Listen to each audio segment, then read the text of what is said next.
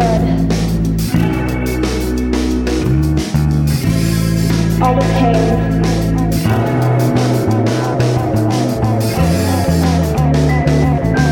All the blood, all the pain.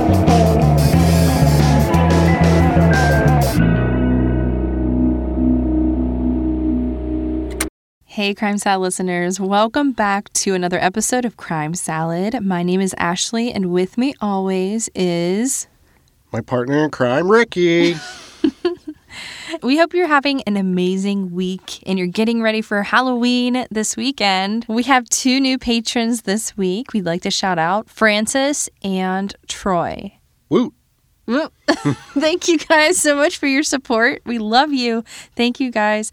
And we're going to make this short and sweet for you. So let's jump into this week's episode. To an outsider, it may seem like there isn't a lot going on in Lebanon, Missouri. There's a Route 66 museum, a Walmart, a bowling alley, and a few shops. It's less than 15 square miles and has about 14,000 residents. But if current trends hold, there's a 1 in 19 chance that you will be a victim of a violent crime, making it one of the most violent areas in the United States. Because of its violent past and proximity to the Ozarks, an area with a surprising amount of unsolved missing persons cases, Cassidy Rainwater's mysterious disappearance garnered media attention. Though there isn't much the police have let on about what happened to Cassidy Rainwater, the people of Missouri haven't stopped speculating.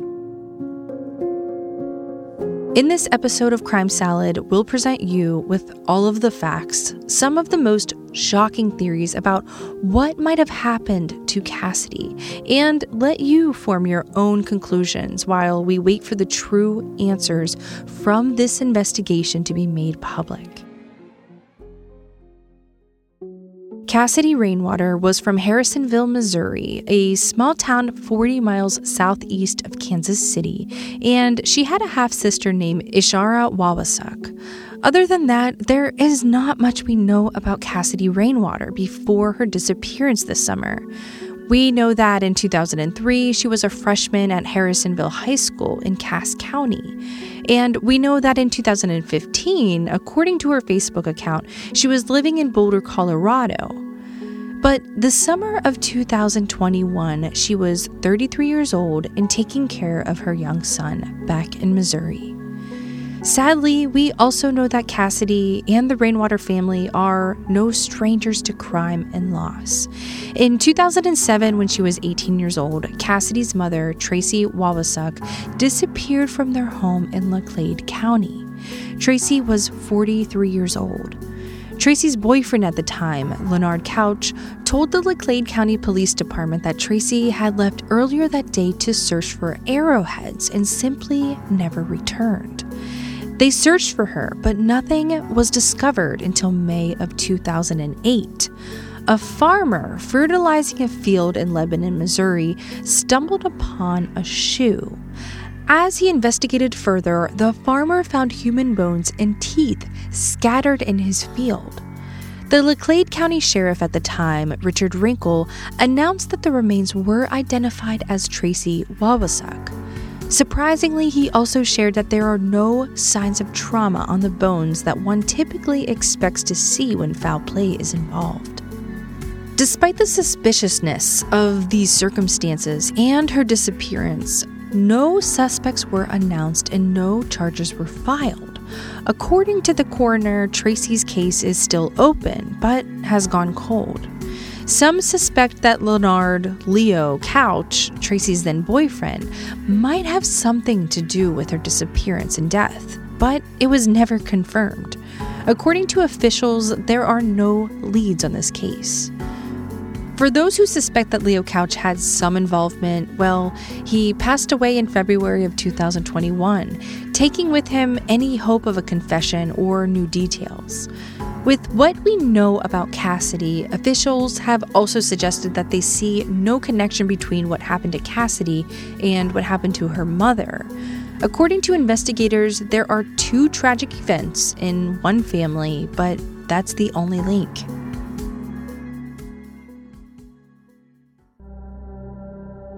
For reasons we aren't quite sure of, in the summer of 2021, Cassidy Rainwater, 33-year-old, had come to live with 58-year-old James Phelps in Lebanon, Missouri, in rural Dallas County. She had not brought her son with her, and for some time, Cassidy was staying in a loft on James Phelps' property at 386 Moon Valley Road. The property was a bit more rural, with a few sheds and a cabin across the property. Cassidy was familiar with the area, though, as the Rainwater family had once owned land in an area on the same road. James Phelps said that Cassidy was staying with him for a while she got back on her feet. We aren't quite sure how consensual the stay was, though, because by late August, no one had heard from Cassidy in weeks. Her family, though apparently used to not hearing from her, began to grow worried as she wasn't returning any calls or texts. An anonymous family member decided that they needed to contact the police, so they filed a missing persons report with the Dallas County Sheriff's Office.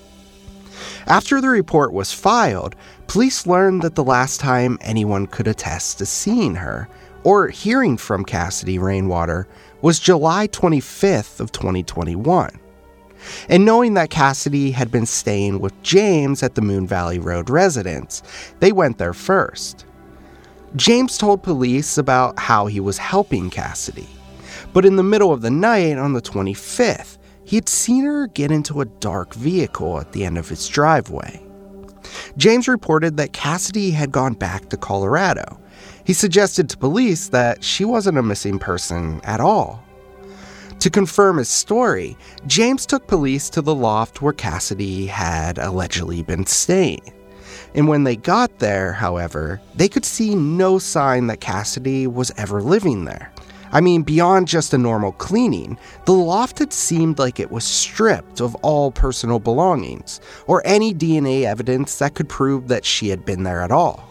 Though it seems suspicious that Cassidy would just take off to Colorado, leaving behind her child and not telling any of her family, and that the room that she had been staying in had been so thoroughly stripped of everything, the police had little to go on. So did Cassidy really leave town on her own? And what was her connection to James Phelps? And was he telling the truth?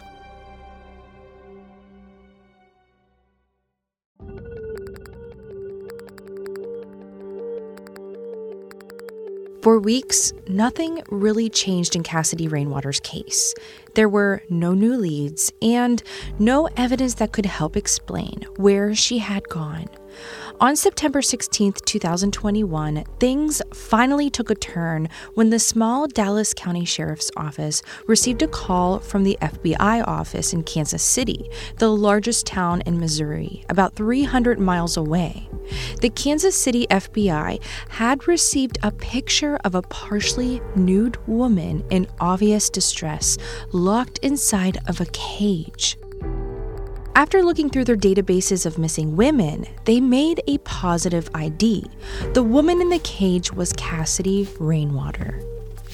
With this new evidence that Cassidy's life was in clear jeopardy and danger, the FBI, in tandem with the Dallas County Sheriff's Office, immediately moved in to arrest the only possible suspect, the last person to have seen Cassidy alive, James Phelps. Along with his arrest warrant, the police also were able to get a search warrant to examine James's phone and property. On his phone, they found several more disturbing images, similar to the one that had been anonymously sent into the FBI. All photos showed Cassidy, partially nude, distressed, and locked inside of a cage. From these photos, though, it was clear that the cage was on James's property. With this new incriminating evidence, it was obvious that James was involved. But where was Cassidy now? Soon after the arrest, the Dallas County Sheriff's Office made a public post on Facebook announcing that they had taken James Phelps of Moon Valley Road into custody.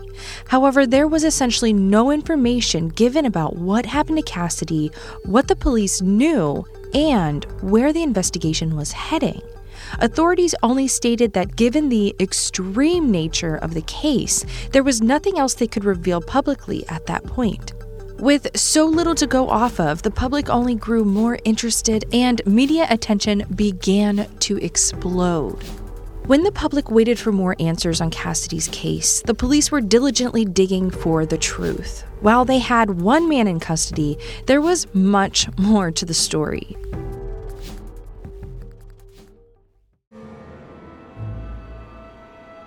On September 19th and 20th, only days after arresting James, investigators conducted 2 interviews with a man named Timothy Norton. Timothy is a 56-year-old acquaintance of James, but the extent of their relationship is unclear. In his first interview, Timothy told police that he was a trucker who frequently passed through the area. On his nights off, he would sleep in his truck. At first, Timothy wasn't giving much up, but by the second interview the following day, it seemed that he was ready to admit his involvement. Timothy admitted that he knew Cassidy was in a cage on James's property. Not only that, but according to the affidavit that was later released, Timothy Norton admitted that James Phelps had called him over in the first place to help him restrain Cassidy Rainwater. Timothy had come over and the 2 men physically restrained her, holding her down for a substantial period of time. After his confession, Timothy was also arrested. Both James Phelps and Timothy Norton were subsequently charged with first-degree kidnapping, facilitating a felony, and inflicting injury and terrorizing. The pair has been held without bail in jail since mid-September. Although he confessed that he participated in at least the initial abduction of Cassidy, Timothy's attorney, Brandon Tweebell, says that Timothy actually denied all of these allegations. Despite the fact that there has been obvious progress in this case given the arrest of another man, and despite local demand to know more, the police continued to remain tight-lipped about this case. On October 4th, they revealed that they had several items that would be used in the investigation, but they did not directly state what they were. On October 5th, the night before James Phelps and Timothy Norton were scheduled to make their first court appearance for a preliminary hearing, the Dallas County Sheriff's Office was notified that there was a fire on Moon Valley Road. James Phelps's home, the home where Cassidy had allegedly been held in a cage, had completely burned to the ground. The fire had begun late Monday night around 1:30 in the morning. Firefighters attempted to contain the flames, but there was little that they could do. As more firefighters arrived on the scene, one noticed something alarming. A possible tripwire had been rigged on the property. With a possible active bomb nearby, the Springfield Fire Department's bomb squad was called to the scene. Once there, they uncovered not only 1, but 2 incendiary devices on the property, both rigged to explode with a tripwire. Both bombs were homemade, made out of mortar tubes, balloons, and coiled fuses. And luckily, the bomb squad safely detonated both bombs without causing any injury or further damage. With so much of the property damaged and gone, it seems likely this will severely impact investigators' ability to find evidence to connect James and Timothy to Cassidy's disappearance, beyond just the possession of those photos. And it's unclear just how much this will impact future court proceedings.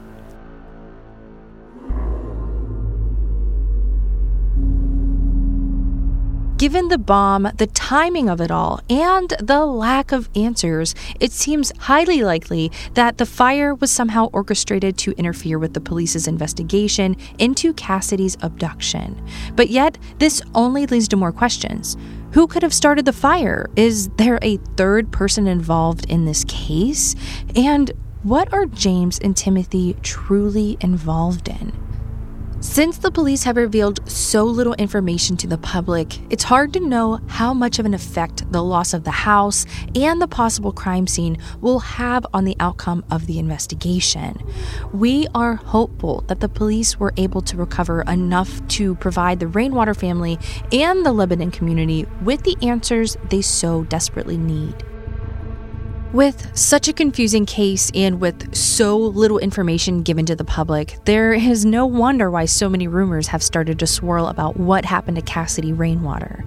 What we are going to share here are some of the most widely supported theories and some of the most important points that might help us make sense of what happened to Cassidy. First, there have been some shared photos of social media posts allegedly from Cassidy's family members that Cassidy had been found dead. It's very likely that the Rainwater family will know more about the case than the general public, but we haven't been able to verify if any of these posts are true. Until there is a confirmation from an official source that Cassidy has been found dead or alive, we simply cannot know. Social media sleuths looking for answers have also noted that a sex offender named Kenneth Smith is registered to be living at 386 Moon Valley Road, James's property. This name hasn't come up in any police documents suggesting any connection to the case, but many have wondered what the relationship between Kenneth Smith and James Phelps or Timothy Norton might be. Some wonder if Kenneth is another possible victim or if he is just someone who coincidentally provided a false address, not knowing what the owner of the rural farm had possibly done. There's also growing speculation that Cassidy's case is linked to the Springfield 3, a cold case from 29 years earlier in June of 1999. 3 women, Cheryl Levette, her teenage daughter Susie Streeter, and Susie's friend Stacy McCall, all went missing from Cheryl's home the night after Susie and Stacy graduated from high school. The door to the home was found wide open, but there was nothing missing, no sign of a struggle, and all of their personal belongings were still in the house. Witnesses reported that there had been an unusual van parked nearby the day that the women had gone missing. Keen observers of the Cassidy Rainwater case noted in the photos of James Phelps' property that a similar-looking van was parked near his home, though it looked old and in disrepair. Given that Springfield is only an hour away and the van might have some connection to the Springfield 3, some theorists have taken to suggesting that James Phelps might be involved in more than just one crime. While we have our doubts about it, the largest rumor that has gained traction about Cassidy's case is the most disturbing. Some have said that a body was found strung up on meat hooks and skinned on James Phelps' property. And what's worse than that, according to these rumors, James and Timothy had been selling human meat on a dark web cannibal forum, and that Cassidy was their latest victim. Furthermore, some have said that freezers full of possible human meat with the people's names written on them were found. They allege that more bodies were found in Bennett Springs, an area that's within walking distance from James's property on Moon Valley Road. Of course, we want to emphasize that all of this is just rumors shared online from friends of friends and locals. The Dallas County Sheriff, Scott Rice, wrote a scathing response to these rumors, saying, and we quote, "There is a lot of misinformation and rumors regarding the Cassidy Rainwater case being circulated across social media and various news platforms. While I understand the impatience and curiosity of the people, I am going to give you a piece of advice. It is not a good idea to listen to a crime reporter / blogger or TikTok videos that are sitting in their apartment or their mommy and daddy's basement eating great value cheese puffs and drinking box wine with grand intentions of being a social media superstar." Sheriff Rice's post goes on to emphasize the hard work of the police department and that they are working as fast and best that they can to find Cassidy and prosecute those involved to the fullest extent of the law.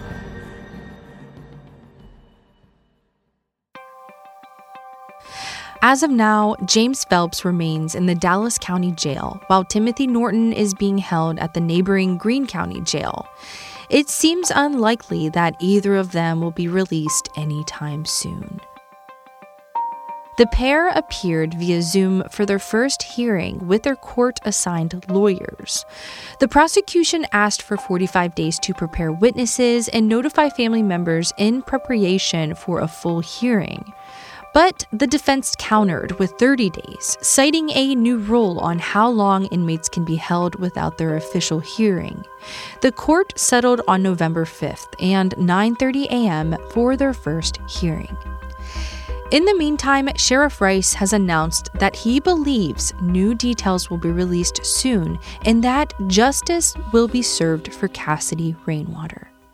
When so little is made available about a case, it's no surprise people begin to come up with their own conclusions. There is obviously still so much more to come with Cassidy's disappearance. While we suspect that the rumors of cannibalism and connection to past cases might be just that, rumors, we can't be sure until we learn more from the sheriff's office. We'll keep you posted on any new developments in this case. Thank you all so much for listening. We will see you next week.